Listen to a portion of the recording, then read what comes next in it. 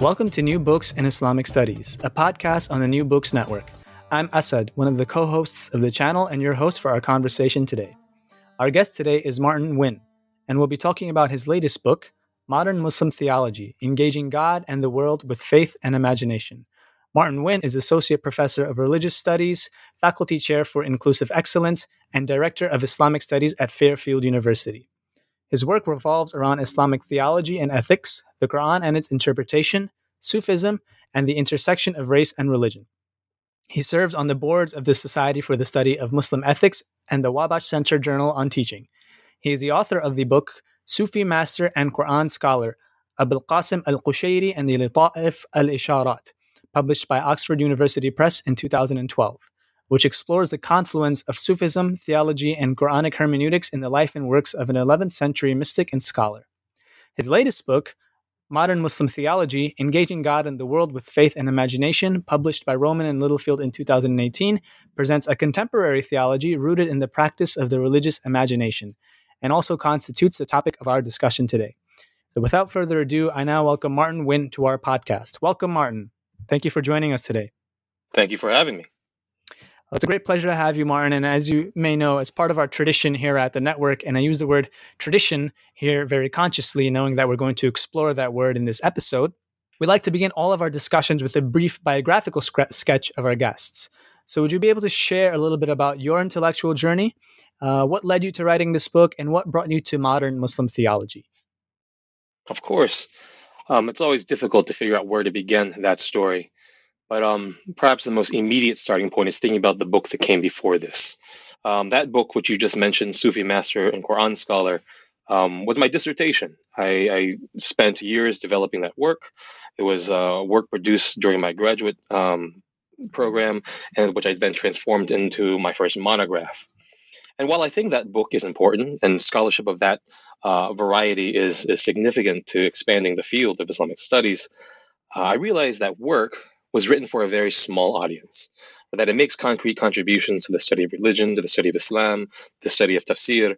And yet, when I thought about my own community of faith, when I thought about Muslim communities in which I was engaged with, in which I was involved, that work, while it may have some sort of, narrow contribution to be had, wasn't the type of work that addressed the needs that I saw within my own community of faith.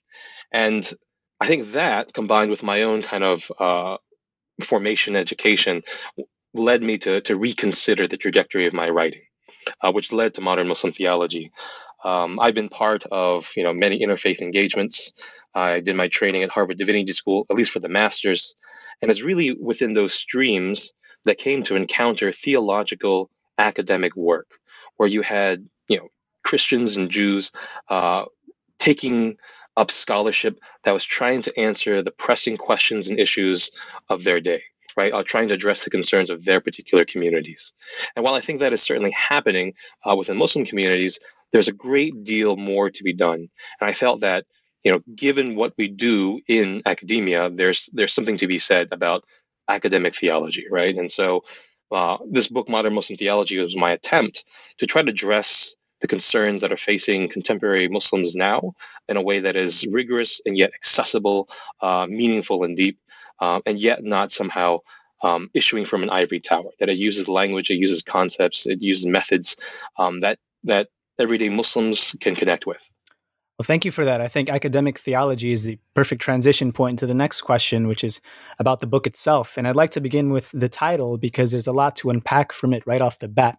Just to repeat it for our listeners, it's Modern Muslim Theology, Engaging God and the World with Faith and Imagination. So let's start with theology. You write that, quote, "Theology is more than merely an intellectual enterprise.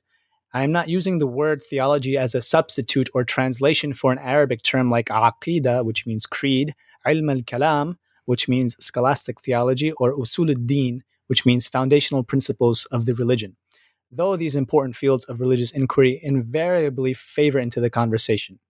For the present, I will simply say that theology, if it is truly to be theology, must attend to the fostering of faith," end quote. So my question is three-pronged, and it's a question you ask, yourself in the book, a series of questions that you ask yourself in the book. Number one, why theology at all? what is quote unquote Muslim theology and what then is a Muslim theology of engagement? So the choice of the word theology is kind of the defining concept for this particular piece of scholarship, for this work. Was a fraught one. I faced some pushback. I had to wrestle with the choice of the term myself. But I'll first say that I chose theology because I thought it was an encompassing term. I mean, theology within the English language, right? It literally means an account of transcendence, of God, and at least from a Muslim point of view, represents a field of real, genuine inquiry, an inquiry fueled by faith, right? What do Muslims think? What do Muslims do when confronted with a reality that is ordained by God? What does that look like? But the term theology, I think, is sometimes perceived as a holdover, a carryover, rather, right? Something that's smuggled in from the Christian realm. That, well, why aren't you using terms that are more grounded within the Islamic tradition? And one of the points that I make early on in the text, right, is that Islam has spread to many different corners. And in its spread, in its movement into different regions and cultures and social settings, it's adopted and adapted to what we find on the ground. I think Islam's adaptation, co-optation of the Hellenic philosophical tradition, ancient Greek philosophy, into its modes of thinking was an important and pivotal moment within Islamic history.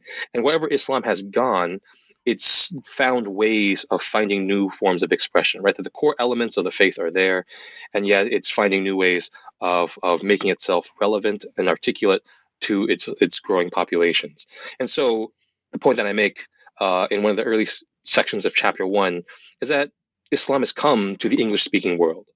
That within the Anglophone Muslim communities that we see today, the Islam that is practiced is one that is performed in English. It's inflected by Quranic Arabic, right? The Arabic still has a place. And yet when we talk about what it means to believe, when we talk about what it means to be a committed individual within our communities, we're using our local parlances. And so I wanted to say that, using English terminology and English concepts, that's what predominates, I would argue, within Anglophone Muslim communities. And so theology, I think, is important to have, right? That, yes, it may have etymological roots, conceptual roots, right, within the Christian tradition, and yet Muslims are making it their own, right, in their own ways as time goes on, which gets to the Muslim theology bit. Because another kind of internal debate I had is, what do we call this? Because I think Islamic theology is another alternative. And yet Islamic theology brings up this term Islam as a category, as kind of this normative orthodoxy to which all things must fall under, right? That Islam, to say something that is Islamic, is that it conforms to this higher order classification. But when you turn it and focus on the Muslim, the emphasis is now on the agency of believers themselves. What are Muslims actually producing? What are they thinking about when they're trying to think about their nature of their faith? And so I use Muslim theology to kind of center the humanness of this particular endeavor. And whenever communities are trying to come to terms with questions of faith, it's all about their interpretation, their enactment, their embodiment of that particular pursuit. And I focus on engagement, right? I tack that on because I don't see theology as a purely cerebral exercise. I think too often we think of theology as this arcane scholastic endeavor that requires a high threshold of expertise and excellence, when, at the heart of it, what theology is something much more fundamental. It's much more accessible. It's about faith. And when you put it in that way, the expression of faith isn't purely about what we maintain in our minds or hearts. It's what we embody in the world. It's actually what we do. It's how we conduct ourselves. And so I think that aspect of engagement helps convey that particular register of meaning. And I'll say also that when I talk about theology, I try to provide a definition. And the core definition of theology, in my mind, is that it represents our human response to God. That God has revelation. He has shown us how we should pursue our particular paths of faith. And theology represents our attempt to conform, to understand, to live up to what we think God is telling us. So the next thing I like to discuss is your your discourse on time and how we conceptualize it in modernity. Right. I like that you drew from the historian Richard Bullitt's concepts of domesticity and post-domesticity to make your point. Right. And just for our listeners, Richard Bullitt writes that domesticity refers to the social, economic, and intellectual characteristics of communities in which most members consider daily contacts with domestic animals other than pets a normal condition of life. Whereas post domesticity refers to living far away, both physically and psychologically, from the animals that produce the food, fiber, and hides they depend on. And it also refers to not being able to witness the births, the sexual congress, and slaughter of these animals. Yet, at the same time, human beings in a post-domestic society maintain very close relationships with companion animals, such as pets, often relating to them as if they were human. A post-domestic society also continues to consume animal products in abundance, quote, but psychologically, its members experience feelings of guilt, shame, and disgust when they think, as seldom as possible, about the industrial processes by which domestic animals are rendered into products and how these products come into the market. And so, now, as I was reading this, I thought that there's something about being disembodied and disconnected from the processes that shape our very modes of living while being thoroughly enmeshed in their consequences nonetheless. From the clothing we wear to the food we consume to the means by which we purchase our products via the internet, and more. It feels definitive of modernity and the modern condition. And all of this is done as a way to tame or to domesticate our very selves in a way. How does the transition from domesticity to post domesticity come to bear on how we conceptualize time? And what have we gained in this modern conception of time, and what have we lost? And where does theology come into play here? Well, I think one of the hallmarks of our transition into post-domesticity vis-a-vis time is that we've come to look at time as a type of commodity. It's something that's quantifiable, right? That it's a unit and it's a resource that we want to be able to hoard, to take advantage of, to maximize, to make our lives more convenient. Just thinking about the phrases that we use, right? The business theories that we put forward. It's all about making time or maximizing time to our advantage, and it's radically transformed also our way of how we conceive of our very existences, because we think time is quantifiable. It's kind of put at a distance our own mortality. It's kind of set death aside. And so, on the one hand, right, what we have gained with modern conceptions of time is that because we can parcel out a life, right, into stages, we work tirelessly to extend life, to better life, to make life more enjoyable. But by this kind of newfound focus on life itself, we have forgotten kind of the inescapability of death, which I think wisdom traditions, religious traditions have always strove to kind of make sense of. And so while we become more efficient at being productive, being effective in how we go about our daily lives and in our careers and what have you, we've lost sight of higher meaning. We've lost sight of what comes after death, of how to deal with death, and so forth. And that's where I think theology provides a type of solution, a corrective to our transition to post-domesticity. That theology essentially says one must come to grips with one's mortality, that our time on this earth is limited, that our Creator, the Almighty God, has greater plans for us, and that time is not necessarily ours to manipulate and to maximize, but belongs to God. That it belongs to a higher order of existence that we've kind of lost track of. So in many ways, theology I see as you could say it's kind of pumping the brakes, giving us a conscientious pause to our kind of acceptance, our facile acceptance of modernity's quantification, commodification of time itself. And so in that sense, I think theology says, step away from the materiality, from the hyper technologization of everyday existence, and think about what gives your life meaning. How does one achieve salvation? Re-anchors us into perhaps a sacred past and looking forward towards an eschatological future. So I think theology serves as a reframing of just how to deal with all of this. And I'll admit, even though perhaps our current post-domestic modern conception of time has its disadvantages, it's also inescapable. It's a reality that we cannot shake. It's something that's going to be with us.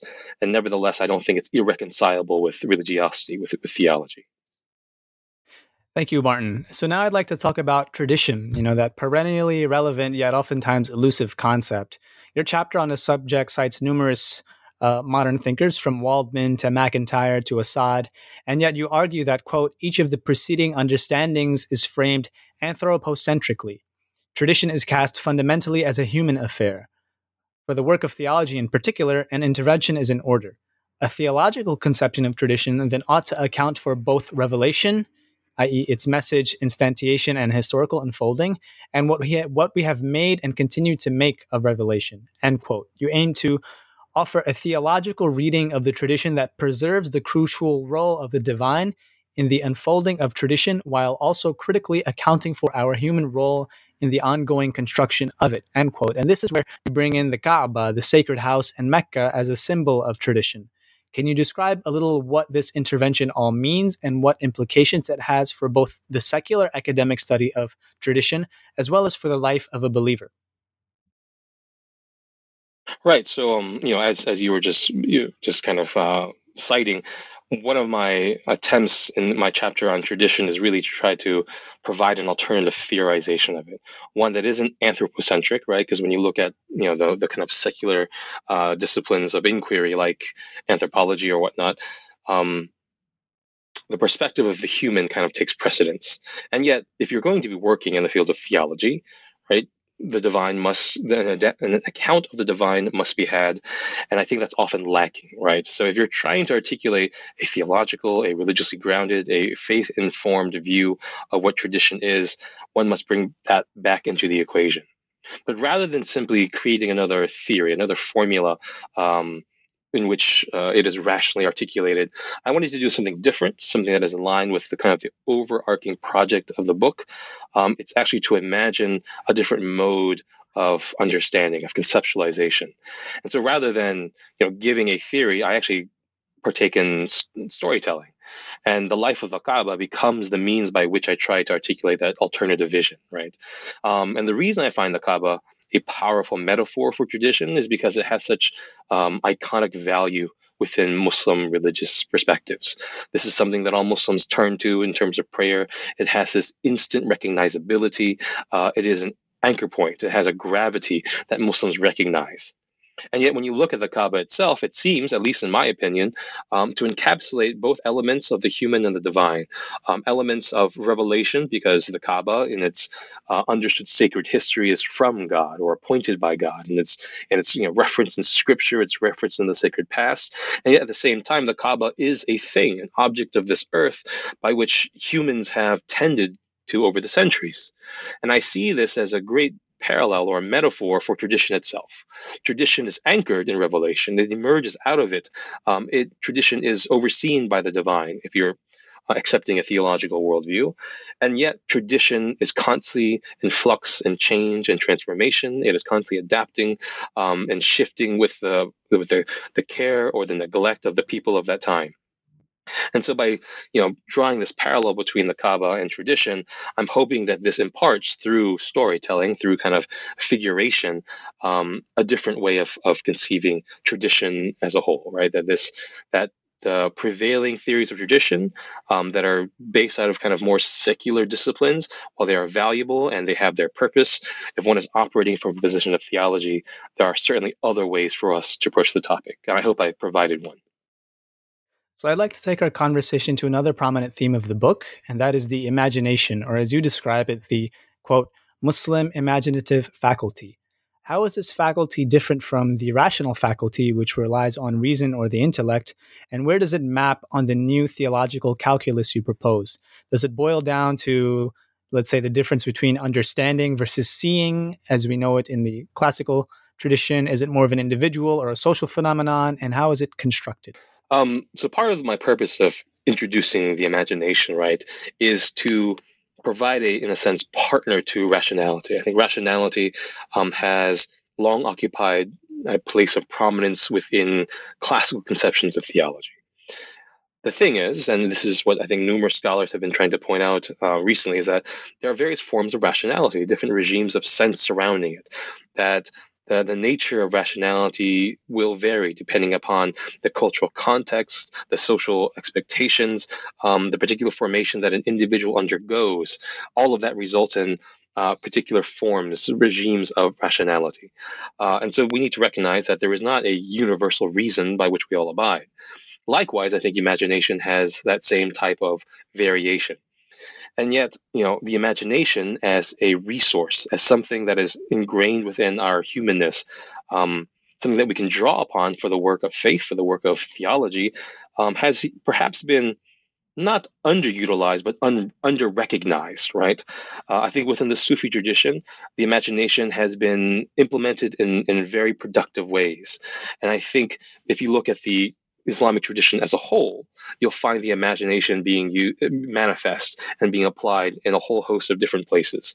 And so rather than trying to say that it is a matter of imagination versus reason, I think the objective is to place these two into conversation, that these are partners in terms of how we approach matters of faith. And just as rationality has its limits, I also think the imagination has its limits as well, right? The imagination takes us on dangerous flights of fancy, yet at the same time, it can open up new doors of thinking, right? Shed light on possibilities that were inconceivable before, right? Sometimes it takes a moment of reflection upon the absurd to actually come across a new avenue that could lead to a reconciliation or a solution of some sort. So, bringing our discussion back to the concept of time, I wanted to speak briefly about your theory of revelation. You write that revelation, or wahi in Arabic, can be said to quote unquote domesticate time as it enters into the human and temporal plane of our world. Can you expand on this point just a little bit? Sure. In many ways, my treatment of revelation was an attempt to kind of recenter the significance of it.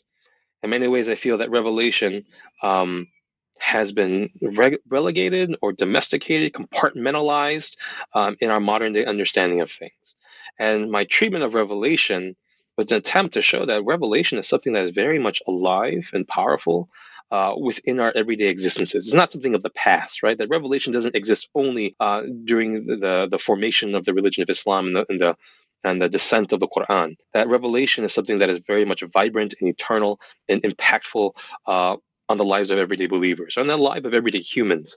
And so when I came to time, I'm revisiting my treatment in the earlier chapter, looking at domesticity and post-domesticity, about modernity, that when I'm looking at revelation, I see revelation as really something that radically transforms time for human beings. That we may have certain understandings of time that are based upon nature, based upon our ability to commodify and quantify it, and yet we find in various references within Muslim sources to God having ultimate control over time. That time itself is something that God creates. That time is temporality, and that God exists beyond it, that He is eternal, and that ultimately Islam is trying to direct us not to a perfect time or perfection of time, but rather to an existence that exceeds beyond temporality, right, into eternality. And this will be visited once again later in the book, right? Because I think time is something that requires us to repeatedly kind of bring some introspection. But that domestication of time is simply to say that while time may seem like a powerful force within our lives, and it has significance, ultimately it's God, right? This transcendent power from the Muslim perspective that predominates. That even time itself is subject to the forces of revelation and to the will of God. So let's talk about the concept of faith. You draw from two prominent individuals separated by roughly 8 centuries to discuss the topic. The first is the medieval theologian Abu Hamid al-Ghazali, and the second is the modern activist and preacher Malcolm X.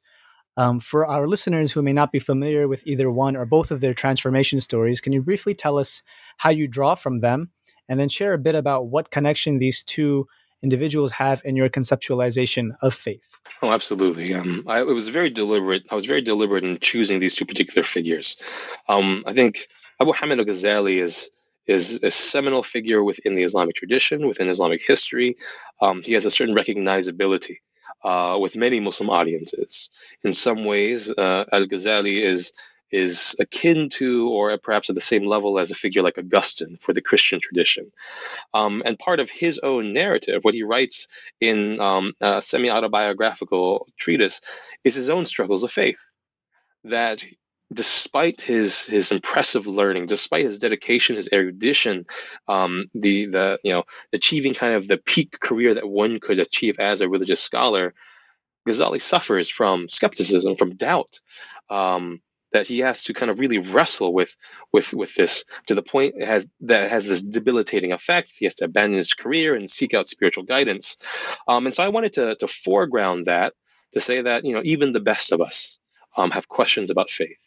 And yet, my second move, the way that I bookend this particular treatment of faith in the work, is to then turn to someone much more recent, someone that we often think of but don't perhaps conceive of as a necessarily kind of classic figure, Malcolm X. He may be a household name, but how often do Muslims envision Malcolm as a religious figure, as a theological resource? And yet, as you read his life, one can read many different streams, but I wanted to trace out the way that faith figures into his particular struggle. And he goes from a position of a youth mired in trouble and vices and crime, which eventually lands him into jail, to these gradual stages of new faith discovery, right? That he joins the Nations of Islam, that he has this awakening to the religious awakening to the racial realities of the country of the United States, and then eventually, right, he comes to this discovery of the Islam connected to the Kaaba, to the Prophet Muhammad, and what have you. And by tracing out that life, I also wanted to show that when we think about struggles of faith, when you set Malcolm next to Ghazali, these struggles take on many different forms. That the nature of faith itself is understood radically different from these two iconic figures, and yet these are figures that are part of our community, part of our tradition. And so I wanted to highlight, right, the humanness, the commonness of having questions about one's faith, the struggle of the faithful and the faith seeking, and to also show at the same time that how we come to grips with the question of faith changes. That what Ghazali is dealing with is so fundamentally different from what Malcolm X is dealing with. That oftentimes the time period in which we are in, the circumstances with which we are faced, the cultures in which we are raised, can significantly change what it means to do theology, what it means to answer God, what it means to foster faith. In your last chapter, called Theology in Prostration, you talk about what the act of prostration means theologically, and you cite one of my favorite philosophers, Muhammad Iqbal, who says that, quote, "We cannot ignore the important consideration that the posture of the body is a real factor in determining the attitude of the mind," end quote, and also that, quote, "the spirit of all true prayer is social." So my question is, how is the act of prostration connected to theology? And how does this theology manifest in itself in the world, let's say in our pursuit of justice and equality? So, I mean, this gets back to an earlier point I raised, which I think is worth expanding on, right? That theology is not purely a mental exercise. It's not just about a statement of faith. It's not just a recollection of the convictions that we are supposed to hold to be true.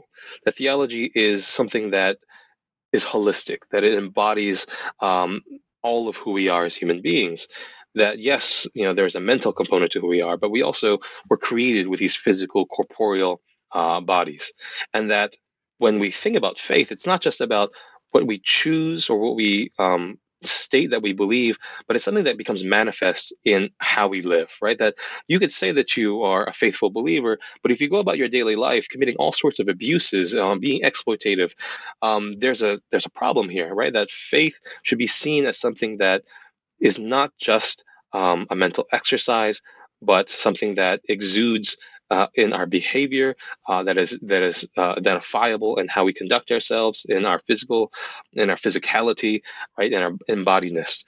And so, taking that to the next level, then one must also be very kind of critical of what one does in the world. That yes, theology, the end goal of it, the theology of it is salvation, of returning to God, of having a goodly hereafter.